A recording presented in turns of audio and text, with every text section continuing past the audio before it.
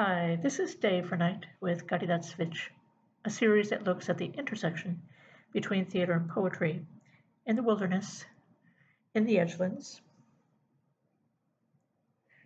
I don't usually date these recordings officially when I'm speaking, but I will today. It is February 24th, 2024, and the poet Lynn Hejinian has passed away, towering figure in the world of U.S. contemporary poetry. Figure associated with the language writing school of poets, a movement of poets that flourished in the Bay Area in the 1970s. Poets that focused on non-narrative forms, collaborative practices, progressive politics, and emphasized the materiality of language and its social dimension. I'll probably read a little bit from Hejinian's work, poetic work, but I wanted to first begin with a talk they gave in 1983, which was a response to issues raised in the writing community around language, gender, and power. And this is an essay quite famous of Lynn's. It's called The Rejection of Closure. It's an essay that I return to often as a playwright, and it's continually inspiring, and I hope it inspires you as poets, writers, thinkers out in the world. I'm going to start with, maybe I'll just start from the beginning of it. So this is Lynn speaking and sort of contextualizing this essay. The Rejection of Closure was originally written as a talk and given at 544 Natoma Street, San Francisco on April 17, 1983.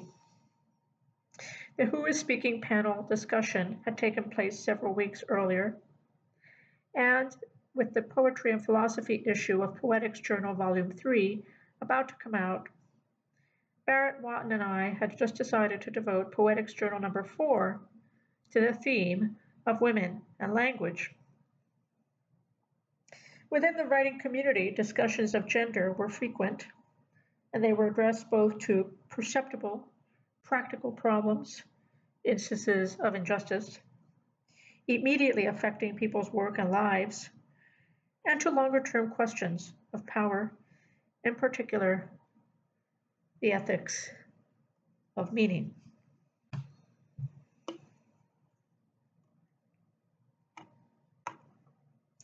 Carla Harriman's signal work, The Middle, was published this same year. Originally given as a talk, it is an organizationally radiant critique, one might even say trashing, of conventional patriarchal power structures. In The Middle, the power of authority gives way to the power of invention, with its plenitudes of focus, and to the power of performance. The subject position is in the middle, an uncontainable presence making meaning. In The Rejection of Closure, I give no examples of a closed text, but I can offer several. The coercive epiphonic mode in some contemporary lyric poetry can serve as a negative model, with its smug pretension to universality and its tendency to cast the poet as guardian to truth. And detective fiction can serve as a positive model, presenting an ultimately stable, calm, and calming, and fundamentally unepiphonic vision of the world. In either case, however pleasurable its effects, closure is a fiction, one of the amenities that falsehood and fantasy provide. But if we have positive as well as negative models for closure, why reject it? Is there something about the world that demands openness? Is there something in language that compels and implements the rejection of closure? I can only begin posteriori by perceiving the world as vast and overwhelming. Each moment stands under enormous vertical and horizontal pressure of information, potent with ambiguity, meaningful, unfixed, certainly incomplete. What saves this from becoming a vast, undifferentiated mass of data and situation is one's ability to make distinctions. The open text is one which both acknowledges the vastness of the world and is, formally, differentiating. It is form that provides an opening.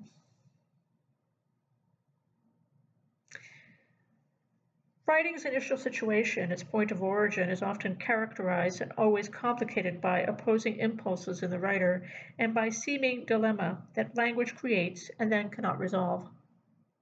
The writer experiences a conflict between a desire to satisfy a demand for boundedness, for containment and coherence, and a simultaneous desire for free, unhampered access to the world, prompting a correspondingly open response to it. Curiously, the term inclusivity isn't applicable to both, though the connotative emphasis is different for each.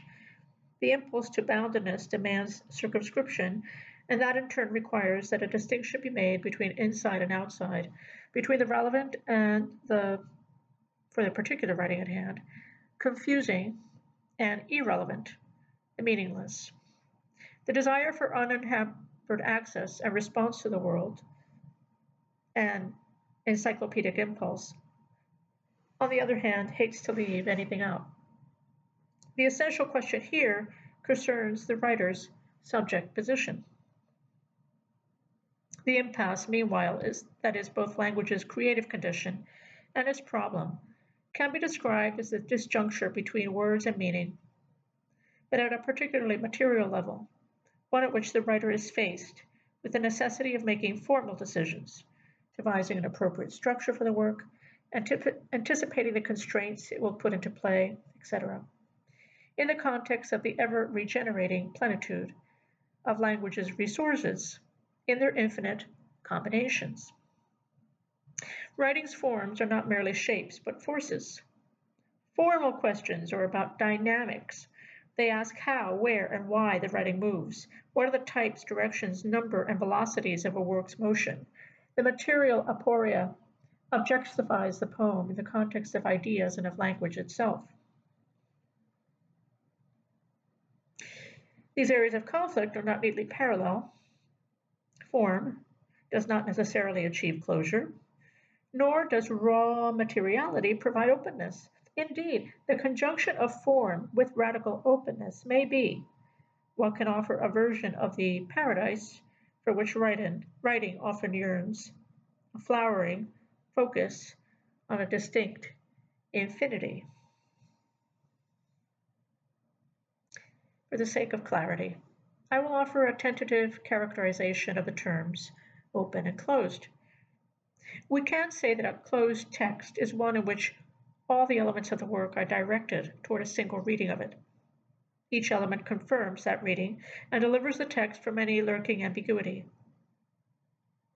In the open text, meanwhile, all the elements of the work are maximally excited. Here it is, because ideas and things exceed, without deserting, argument, that they have taken into the dimension of the work. Though they may be different in different texts, depending on other elements in the work, and by all means on the intention of the writer, it is not hard to discover devices, structural devices, that may serve to open a poetic text. One set of such devices has to do with arrangement, and particularly with rearrangement within a work. The open text, by definition, is open to the world, and particularly to the reader.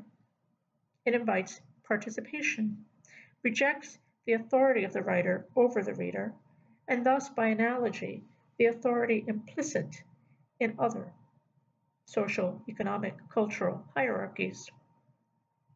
It speaks for writing that is generative rather than directive.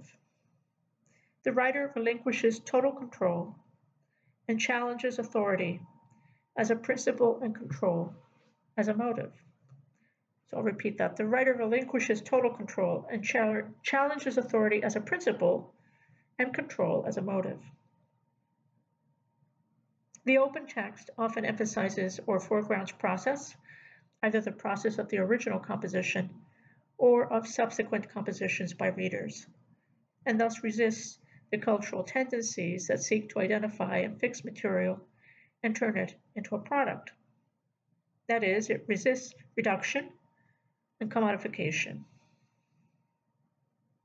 As Luce Irigaray says, positing this tendency within a feminine sphere of discourse, quote, "It is really a question of another economy which diverts the linearity of a project, undermines the target object of a desire, explodes the polarization of desire on only one pleasure, and disconcerts fidelity to only one discourse." Fieldwork, where words and lines are distributed irregularly on the page, such as Robert Grenier's poster map entitled Cambridge, Mass., and Bruce Andrews' Love Song 41, also originally published as a poster, are obvious examples of works in which the order of the reading is not imposed in advance. Any reading of these works is an improvisation. One moves through the work, not in straight lines, but in curves, swirls, and across intersections, to words that catch the eye or attract attention repeatedly. Repetition, conventionally used to unify a text or harmonize its parts, as if returning melody to the tonic, instead, in these works, and somewhat differently in a work like My Life, challenges our inclination to isolate, identify, and limit the burden of meaning given to an event, the sentence, or line. Here, where certain phrases recur in the work, recontextualized and with new emphasis, repetition disrupts the initial apparent meaning scheme. The initial reading is adjusted, meaning is set in motion, emended and extended, and the rewriting the repetition postpones completion of the thought indefinitely. But there are more complex forms of juxtaposition. My intention, I don't mean to suggest that I succeeded, in a subsequent work entitled Resistance, was to write a lyric poem in a long form, that is, to achieve maximum vertical intensity, the single moment into which the idea rushes, and maximum horizontal extensivity. Ideas cross the landscape and become the horizon and weather. To myself, I propose the paragraph as a unit representing a single moment of time, a single moment in the mind. Its content, all the thoughts, thought particles, impressions, impulses, all the diverse, particular, and contradictory elements that are included in an active and emotional mind at any given instant. For the moment, for the writer, the poem is a mind. To prevent the work from disintegrating into its separate parts, scattering sentence rubble haphazardly on the waste heap, I use various syntactic devices to foreground or create the conjunction between ideas. Statements become interconnected by being grammatically congruent. Unlike things made alike grammatically, become meaningful in common and jointly.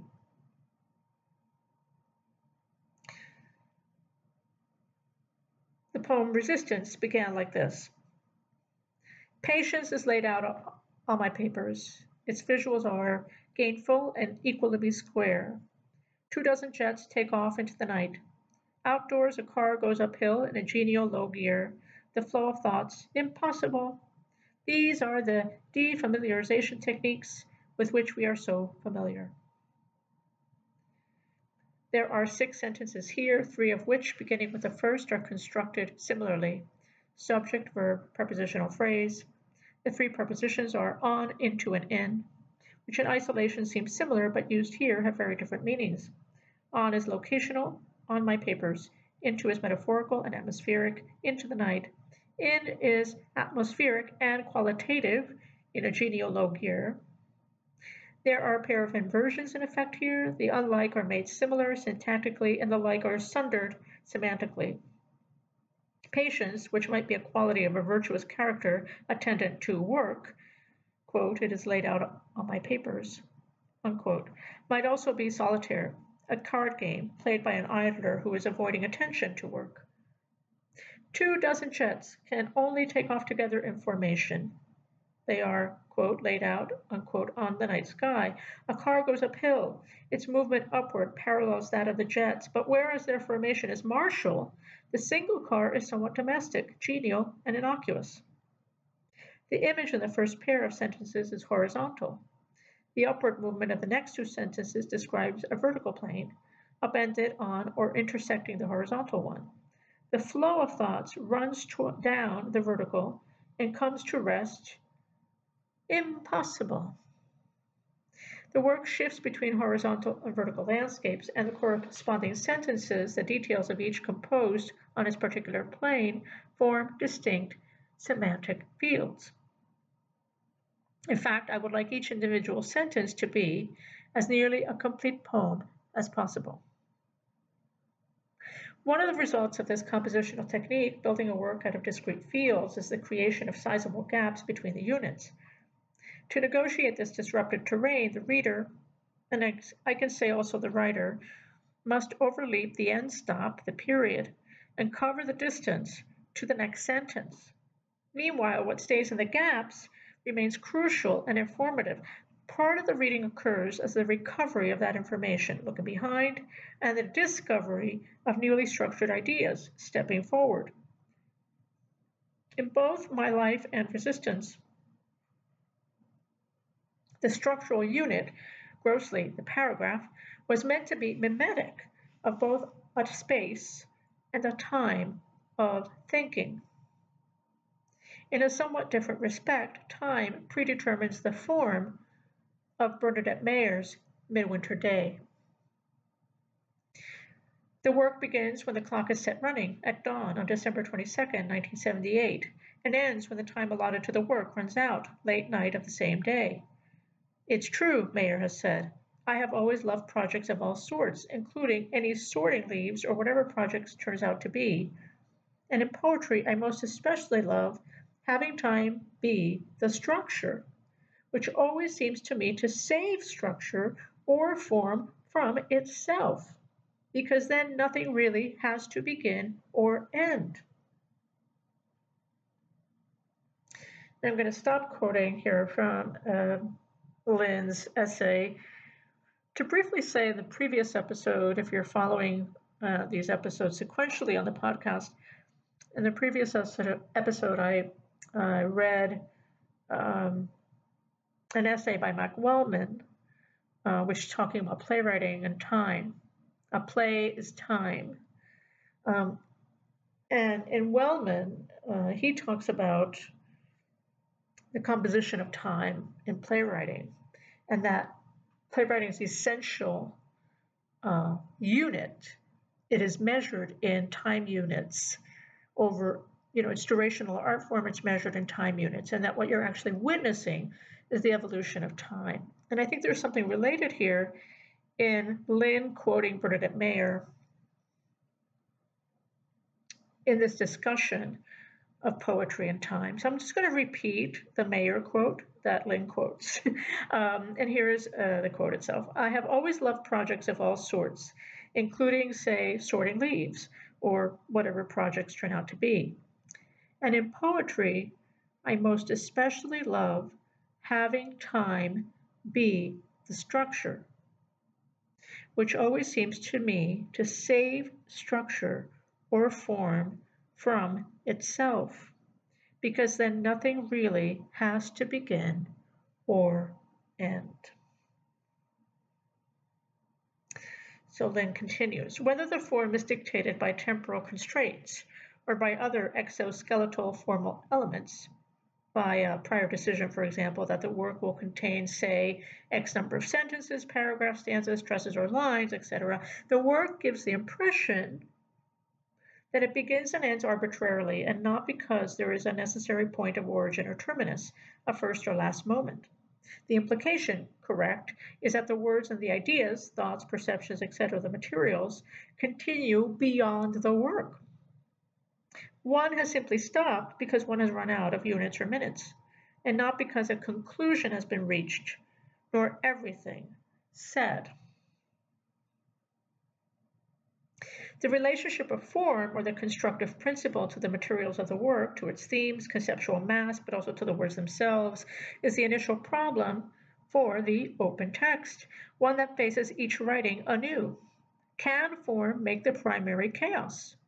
The raw material, unorganized impulse, information, uncertainty, completeness, vastness, articulate without depriving it of its capacious vitality, its generative power? Can form go even further than that and actually generate that potency, opening uncertainty to curiosity, incompleteness to speculation, and turning vastness into plenitude? In my opinion, the answer is yes. That is, in fact, the function of form in art. Form is not a fixture, but an activity. So I'm going to stop there from reading Lynn's essay and just remark that this is, again, this sort of builds on something that is in Wellman's piece in the prior episode of this podcast of this season, thinking about a play as an activity that is being witnessed, an activity that is unfolding in time units. It is not an activity that is fixed, in other words. It is in motion, and we're watching it evolve. So, and I think this is a related idea. I'm going to jump a little bit here to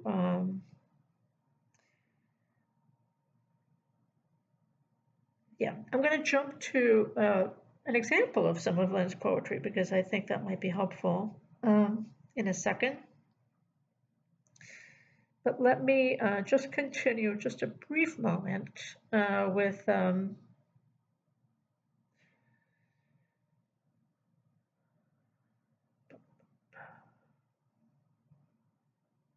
let's go to Lynn's poetry for a second.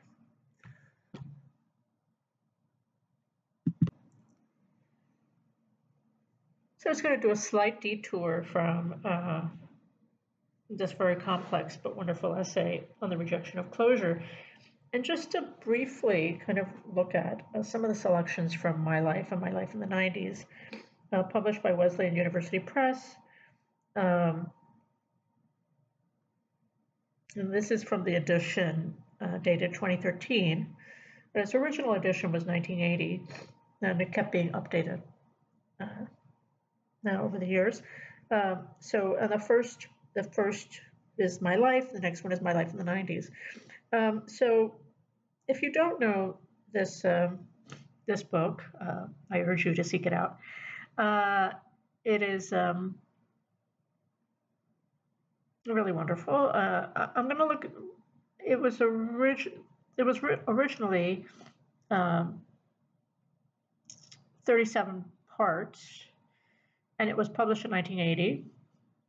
It was expanded in 1987 with 45 parts, published by Sun and Moon Press, subsequently by Green Integer, wonderful independent publishing company. And then later, in 2003, the version called My Life in the 90s was written for Shark Books. And so, so this is, I wouldn't say almost, you can look at this as a kind of evolving work. And I think it's related to this idea of time that Lynn talks about in terms of open, the rejection of closure. So I'm just going to look at the beginning couple of parts from My Life. This starting with the first one. And if you don't know the way it looks on the page, again, I urge you to buy the book. But there's, in the edition, there's a kind of indent in the left-hand margin. There's an indentation in italics, and there's a kind of phrase in italics. And then on the right is the text laid out, kind of in a block of text. So just to give you a visual of that. So here's part one. pause arose something on paper. A moment yellow, just as 4 years later, when my father returned home from the war, the moment of greeting him, as he stood at the bottom of the stairs, younger, thinner than when he had left, was purple, though moments are no longer so colored. Somewhere in the background, rooms share a pattern of small roses. Pretty is as pretty does. In certain families, the meaning of necessity is at one with the sentiment of pre-necessity. The better things were gathered in a pen. The windows were narrowed by white gauze curtains which were never loosened. Here I refer to irrelevance, that rigidity which never intrudes. Hence, repetitions, free from all ambition. The shadow of the redwood trees, she said, was oppressive. The plush must be worn away. On her walk, she stepped into people's gardens to pinch off cuttings from their geraniums and succulents. An occasional sunset is reflected on the windows. A little puddle is overcast. If only you could touch or even catch those gray, great creatures. I was afraid of my uncle with a wart on his nose, or of his jokes at our expense, which were beyond me, and I was shy of my aunt's deafness, who was his sister-in-law, and who had years earlier fallen into the habit of nodding agreeably. Wool station. See lightning, wait for thunder. Quite mistakenly, as it happened. Long timelines trail behind every idea, object, person, pet, vehicle, and event. The afternoon happens, crowded and therefore endless. Thicker, she agreed. It was a tick. She had the habit, and now she bobbed like my toy plastic bird on the edge of its glass, dipping into and recoiling from the water. But a word is a bottomless pit. It became magically pregnant and one day split open, giving birth to a stone egg, almost as big as a football. In May, when the lizards emerge from the stones turn gray from green. When daylight moves, we the light and distance. The waves rolled over our stomachs like spring rain over an orchid slope. Rubber bumpers on rubber cars. The resistance on sleeping to being asleep in every country is a word which attempts the sound of cats. To match an indissoluble portrait in the clouds to a din in the air, but the constant noise is not an omen of music to come. Everything is a question of sleep, says Cocteau, but he forgets the shark, which does not. Anxiety is vigilant. Perhaps initially, even before one can talk, restlessness is already conventional, establishing the incoherent border which will later separate events from experience. Find a drawer that's not filled up. That we sleep plunges our work into the dark. The ball was lost in a bank of myrtle. I was in a room with the particulars of which a later nostalgia might be formed and indulge childhood. They are sitting in wicker chairs, the legs of which have sunk unevenly into the ground, so that each is sitting slightly tilted, and their postures made adjustment for that. The cows warm their own barn. I look at them fast, and it gives the illusion that they're moving. An oral history on paper. That morning, this morning, I say it about the psyche because it is not optional. The overtones are a denser shadow in the room, characterized by its habitual readiness, a form of charged waiting, a perpetual attendance of which I was thinking when I began the paragraph. So much of childhood is spent in a manner of waiting.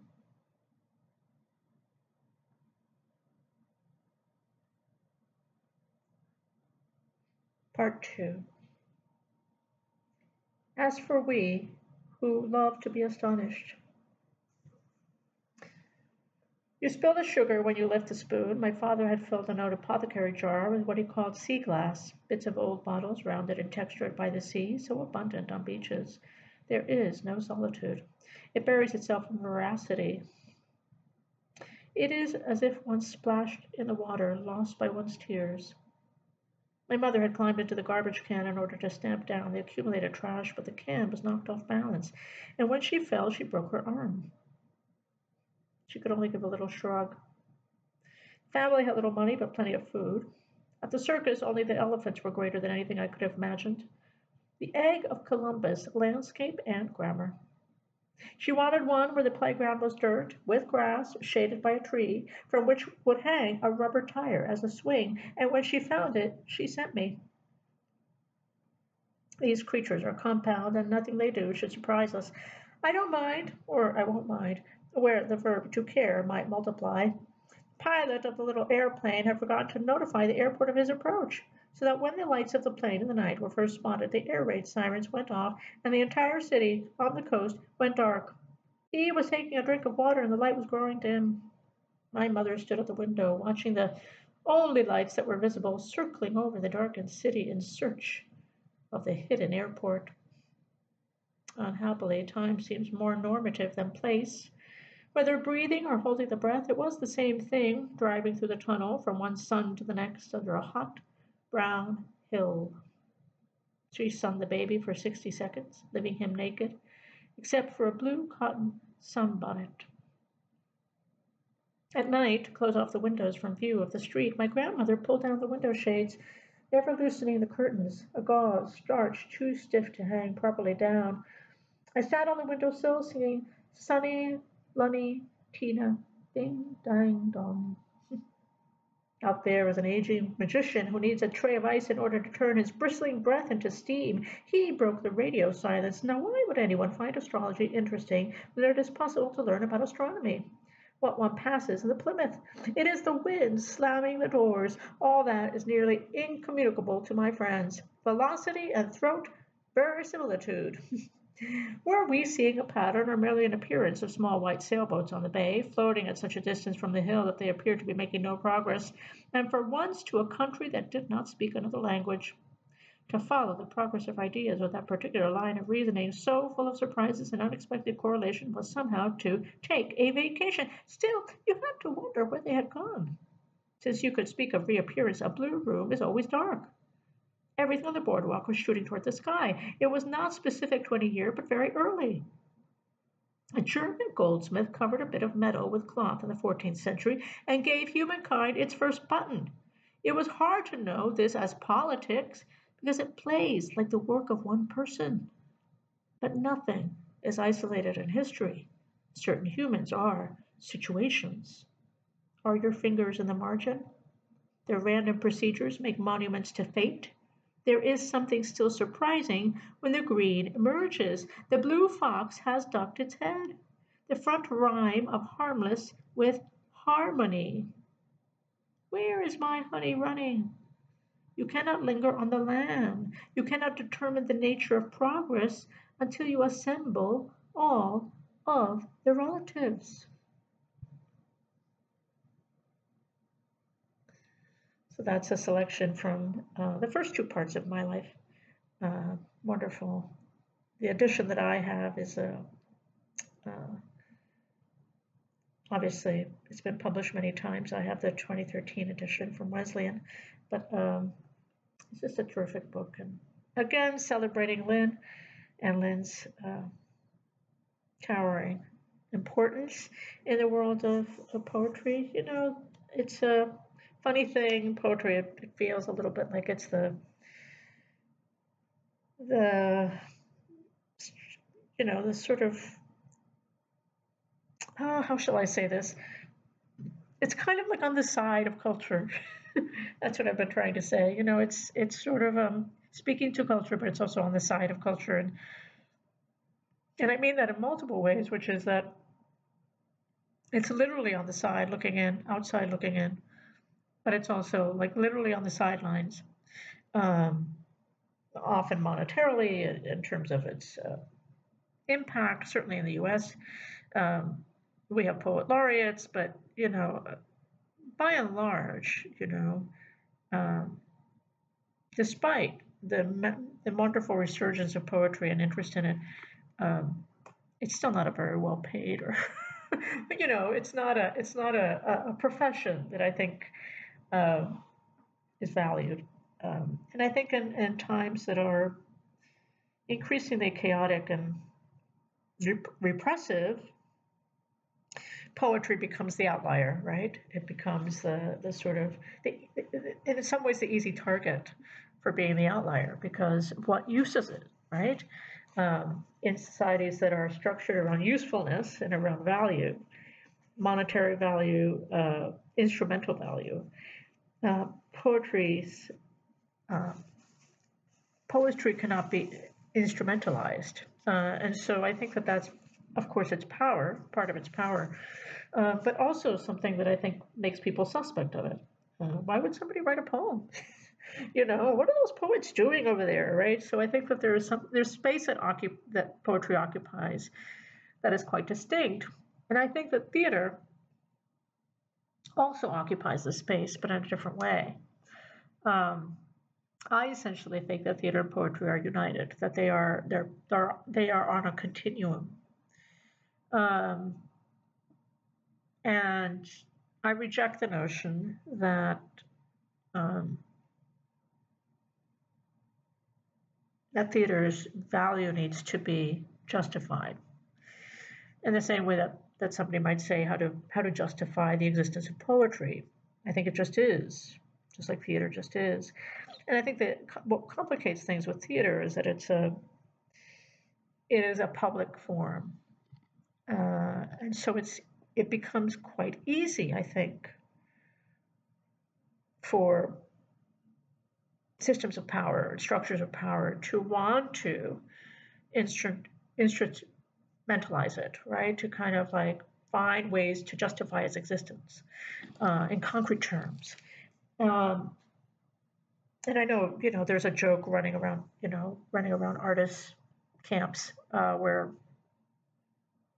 artists are talking, always decrying, not always, but for a great part, I think decrying the idea of writing the artist statement, for example. It's like when you're applying for grants and you're constantly being asked to justify what you're doing.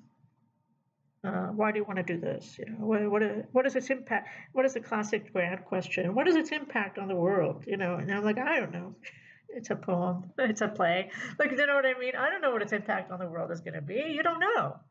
You make something because you want to speak to something, or you want to explore something, or you're trying to figure something out, or you're being chased by an image or an idea or um, an odd notion, right? And you kind of want to go down that path and see what it reveals. And I think there's a great danger in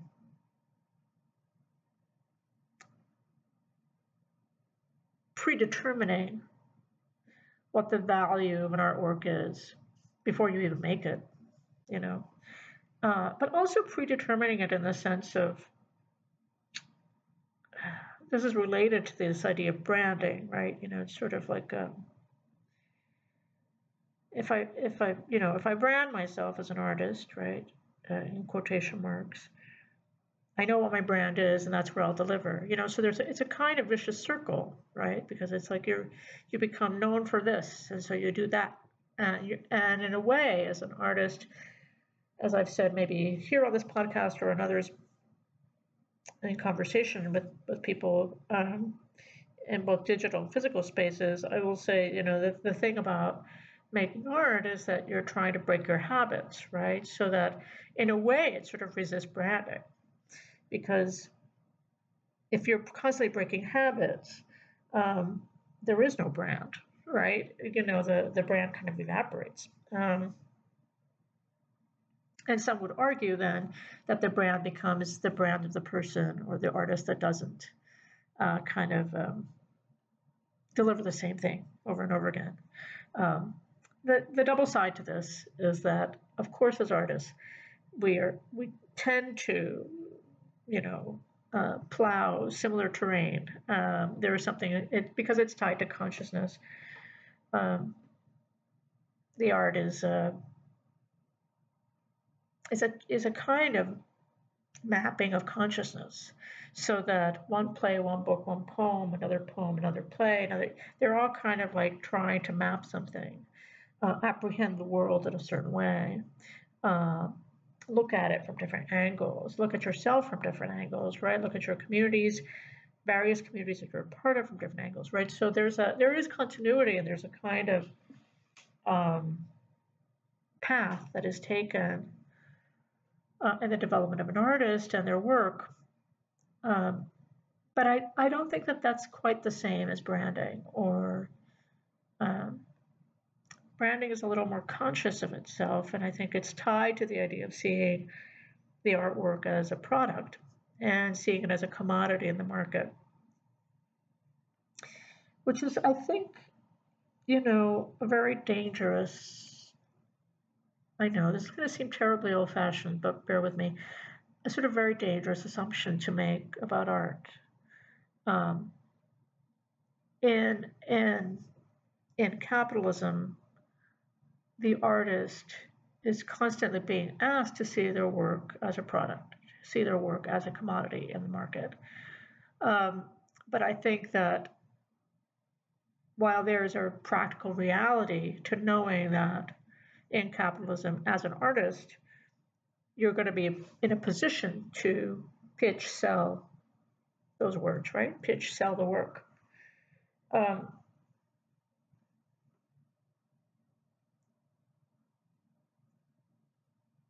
that in a way,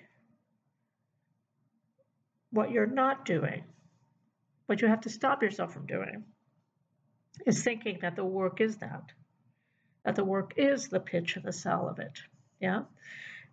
Mark Ravenhill, who's a wonderful playwright, has this play called Product.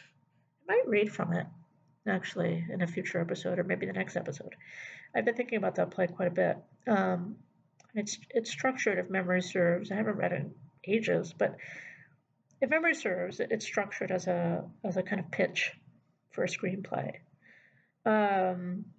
It's kind of like a writer makes an executive and they're pitching. It then becomes a play about, like a lot of Marx's work, a kind of critique of capitalism and a very satirical look at what happens to storytelling when it is treated like product, right? So I'll mention that. Long about way of saying, I hope you celebrate Lynn Hejinian's work as a poet, essayist, and translator. Again, today was just a way to celebrate and to point you in their direction with two excerpts from my life, their towering book, and also from their selection from their essay on the rejection of closure. And that's today's episode. As always, this is about you and I in this theater. You're there in the dark, and I here wondering who you are. Thanks for listening to Day for Night.